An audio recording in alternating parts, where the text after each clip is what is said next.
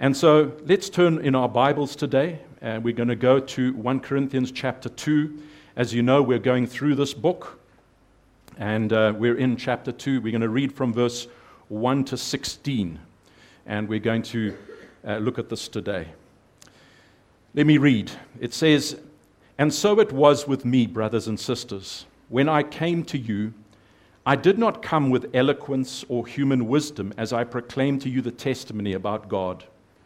For I resolved to know nothing while I was with you except Jesus Christ and Him crucified. I came to you in weakness, with great fear and trembling. My message and my preaching were not with wise and persuasive words, but with a demonstration of the Spirit's power, so that your faith might not rest on human wisdom, but on God's power. We do, however, speak a message of wisdom among the mature, but not the wisdom of this age or of the rulers of this age who are coming to nothing. No, we declare God's wisdom, a mystery that has been hidden and that God destined for our glory before time began. None of the rulers of this age understood it, for if they had, they would not have crucified the Lord of glory.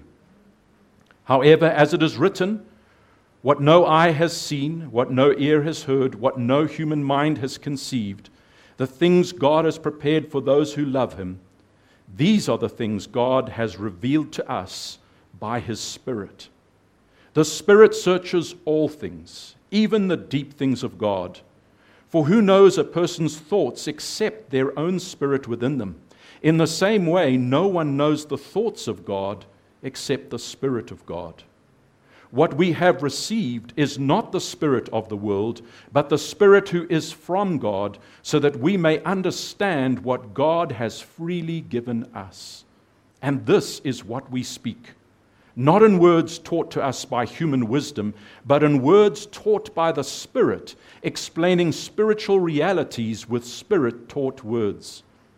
The person without the Spirit does not accept the things that come from the Spirit of God, but considers them foolishness, and cannot understand them because they are discerned only through the Spirit. The person with the Spirit makes judgments about all things, but such a person is not subject to merely human judgments. For who has known the mind of the Lord so as to instruct him? But we have the mind of Christ. May the Lord bless His word to us today. I want to just begin as we consider this passage by reminding you of what Paul said in 1 Corinthians 1:17. And let me just read it to you. He said, "For Christ did not send me to baptize, but to preach the gospel, not with wisdom and eloquence, lest the cross of Christ be emptied of its power." Do you know it's possible to preach the gospel in a way that empties it of its power? And that's quite a thought to me, that it's possible for me to stand up and preach the gospel in a way that is actually going to empty it of its power.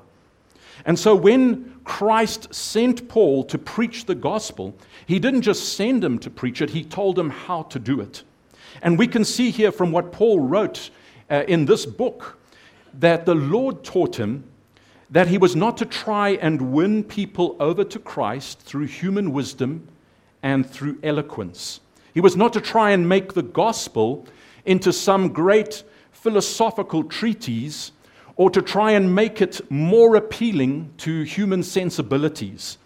What was he to do? He was to present it exactly as it was revealed to him by the Holy Spirit, not in his own words, but in the very words taught to him by the Spirit.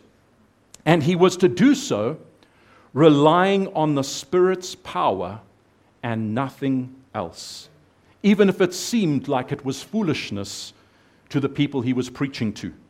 And so this is exactly what Paul did when he went to Corinth. As we see here, he says, "And so it was with me," in verse 1 of chapter 2.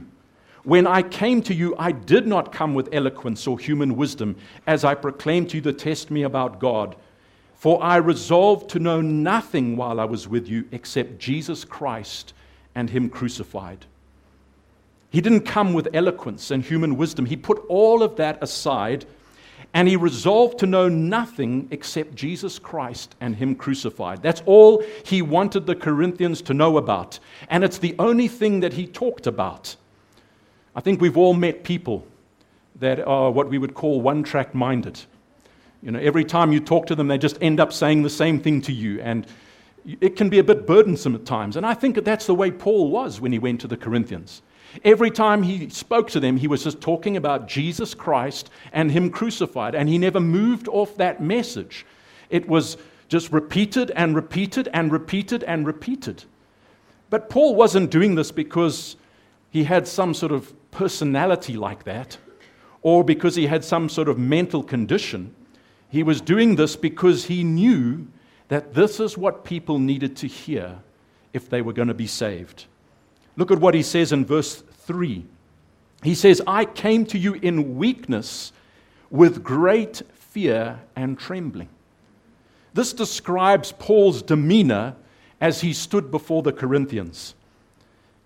Let's just stop and think for a moment of how Paul came to Corinth.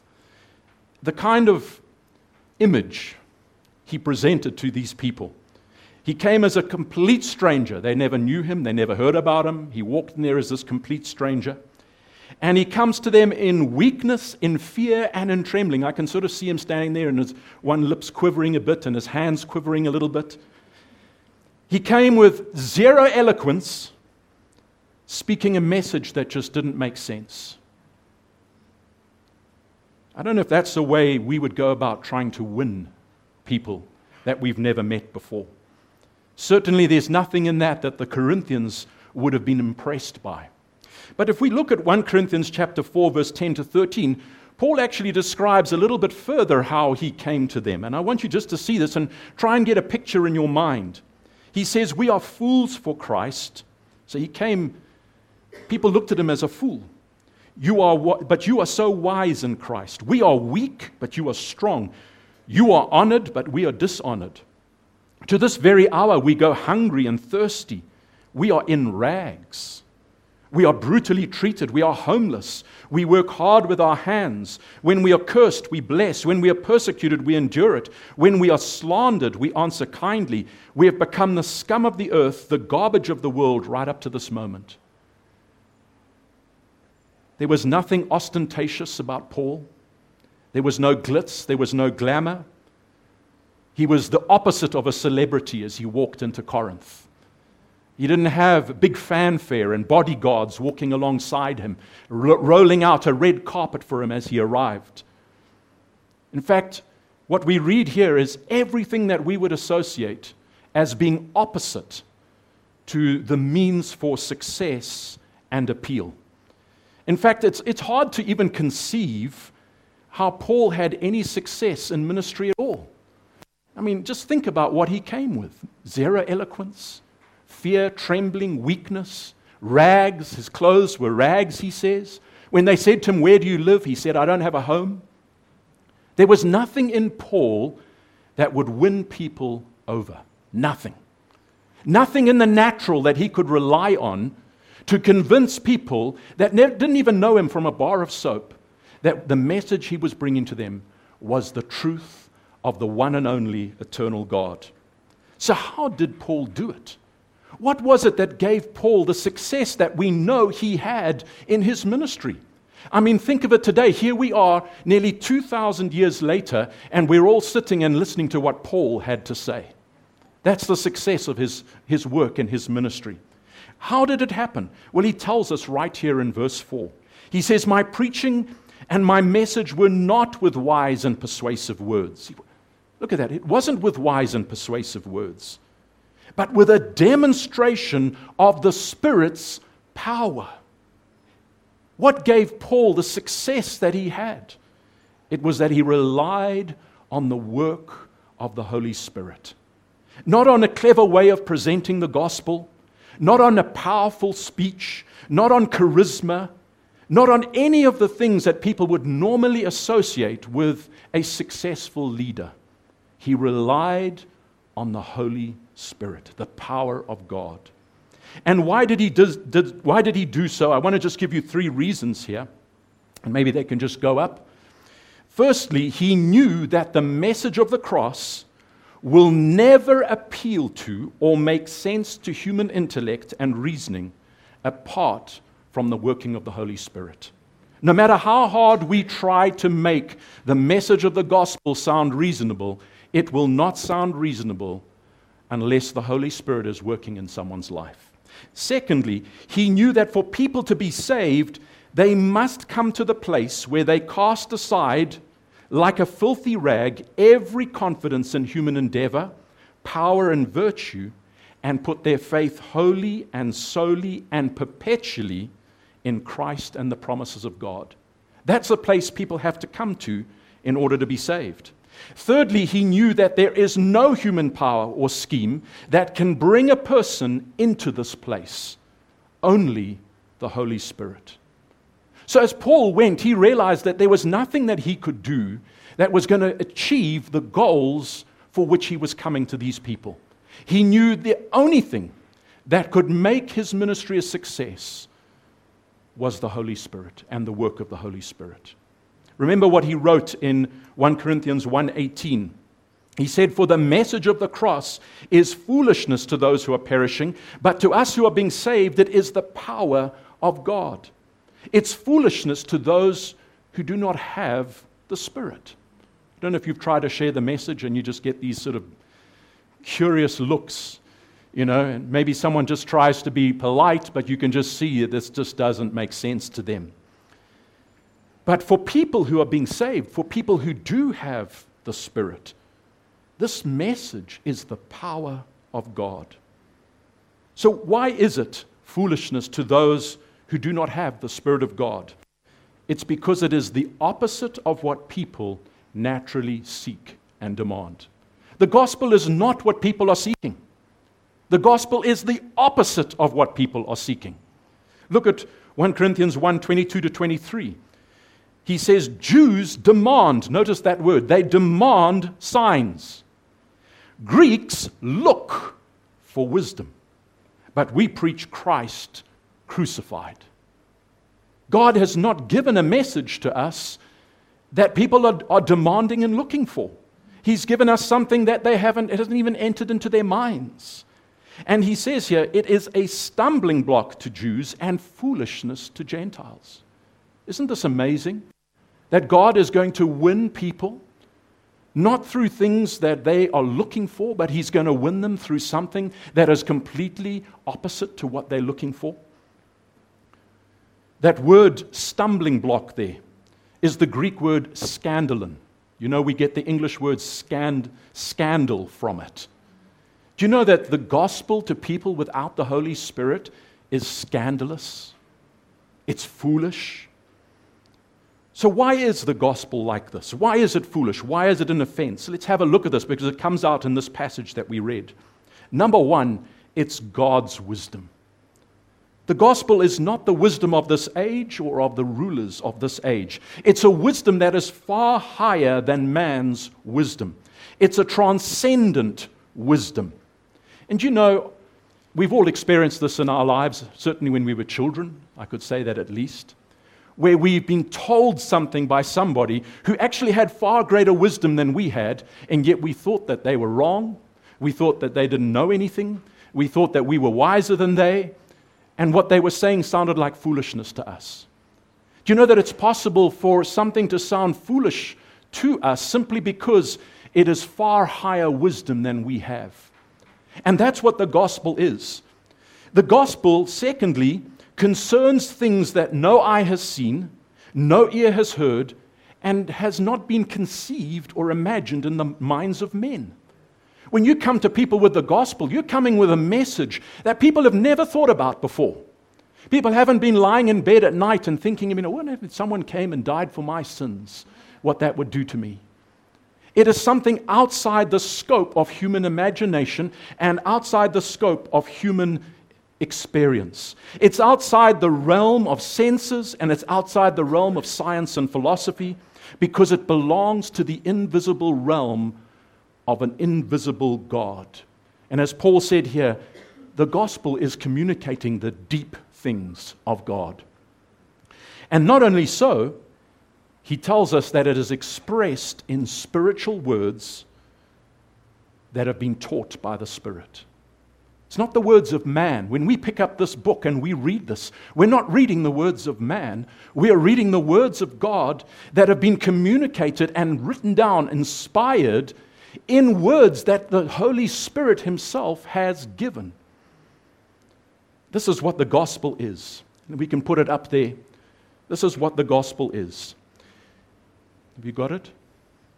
It is the revelation of God's wisdom given to his apostles and prophets and written down by them in words inspired by the Holy Spirit that express spiritual realities in spiritual words. And that's why, apart from the work of the Holy Spirit, no one can understand them.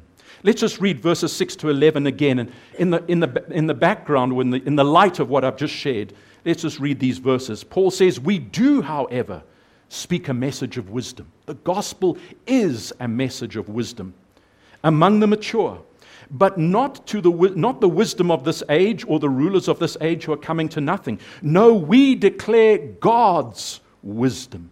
That's what the gospel is. A mystery that has been hidden and that God destined for our glory before time began. None of the rulers of this age understood it, for if they had, they would not have crucified the Lord of glory. However, as it is written, what no eye has seen, what no ear has heard, what no human mind has conceived, the things God has prepared for those who love him. These are the things God has revealed to us by his Spirit. The Spirit searches all things, even the deep things of God. For who knows a person's thoughts except their own spirit within them? In the same way, no one knows the thoughts of God except the Spirit of God. We drop down to verse 13 and 14. This is what we speak. What is this? It's the thoughts of God. It's the wisdom of God. This is what we speak. Not in words taught to us by human wisdom, but in words taught by the Spirit, explaining spiritual realities with Spirit-taught words. That's why the person without the Spirit cannot accept them and considers them foolish. You know, and so many times people pick up this book and they say, you know, I read it, but really it doesn't make any sense to me. And this book will never make sense to any of us unless the Holy Spirit illuminates its words to us. And so this brings us to a place today. And what is this place? We all need the Holy Spirit. Every single one of us. I need the Holy Spirit to stand up here and share the Word of God. And I pray every single day as I prepare for every message, and I know Ian does the same. We spend time in prayer saying, Lord, help us. Show us how to communicate this. Show us what this means. Illuminate it to us so that we can help it to be illuminated to every one of you. We need the Holy Spirit. I pray, Lord, fill me with your Holy Spirit so that as I stand, it's not just me saying some words, but Lord, it is you working in the lives of people. We all need the Spirit. Do you know that every time that we come and we gather here together to hear the Word of God, we should come with a prayerful attitude, asking the Father to give us the Holy Spirit and enable us to really get what He's saying to us, to really understand it. So we don't leave this place just having heard words that really have just come in one ear and gone out the other ear. And then thirdly, we all need the Holy Spirit so that we can all share this gospel to people that don't understand it, don't know it. We have to depend on the Holy Spirit in our lives for everything. And so that's why today I entitled this message, The Indispensibility of the Spirit.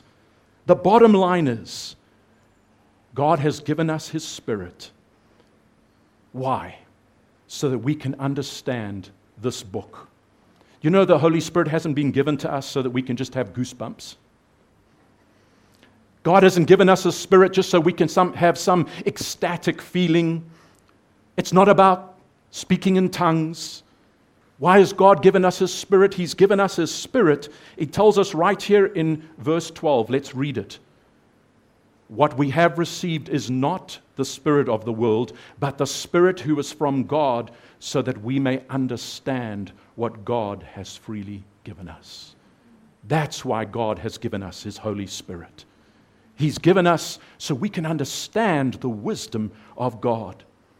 And you know that even though the wisdom of God was hidden from those who crucified the Lord of glory, there's good news for us.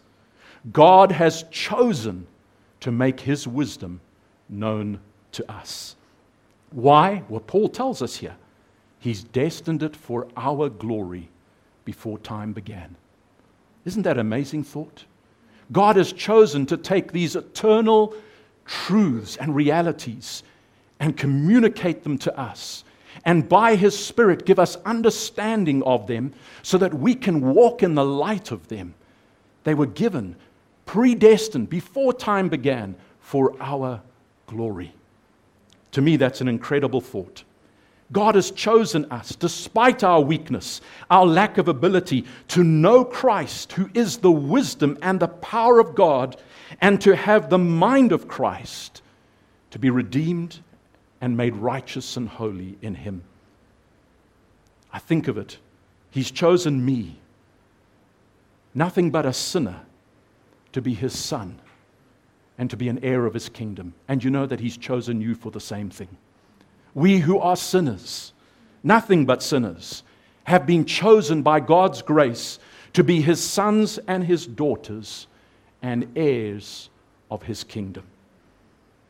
But for this to happen, each of us has to come to the realization that our wisdom, our brilliance, our education, our accomplishments are nothing but vanity. God has set up our salvation in such a way that it excludes man's learning, man's wisdom, and man's power. There's nothing we can do to earn it. He's done it this way so that even the uneducated, the weak, the poor have the ability, the means by which they can receive salvation. And He's done it to destroy the wisdom of the wise and to frustrate the intelligence of the intelligent. Why? So that no one will be able to boast before Him. It's all of God. It's none of us. Nothing of us. When we stand before God, we're going to take our crowns, and what are we going to do with them? We're going to place them at His feet. Because it's all of Him and nothing of us, none of us. It's His grace by which we are saved through faith. And so this is the place, the realization that the message of the cross has to bring every single one of us to, if we are going to be saved. If we're going to stand before God thinking that we have some merits by which we can present to Him reasons for our salvation, we're mistaken.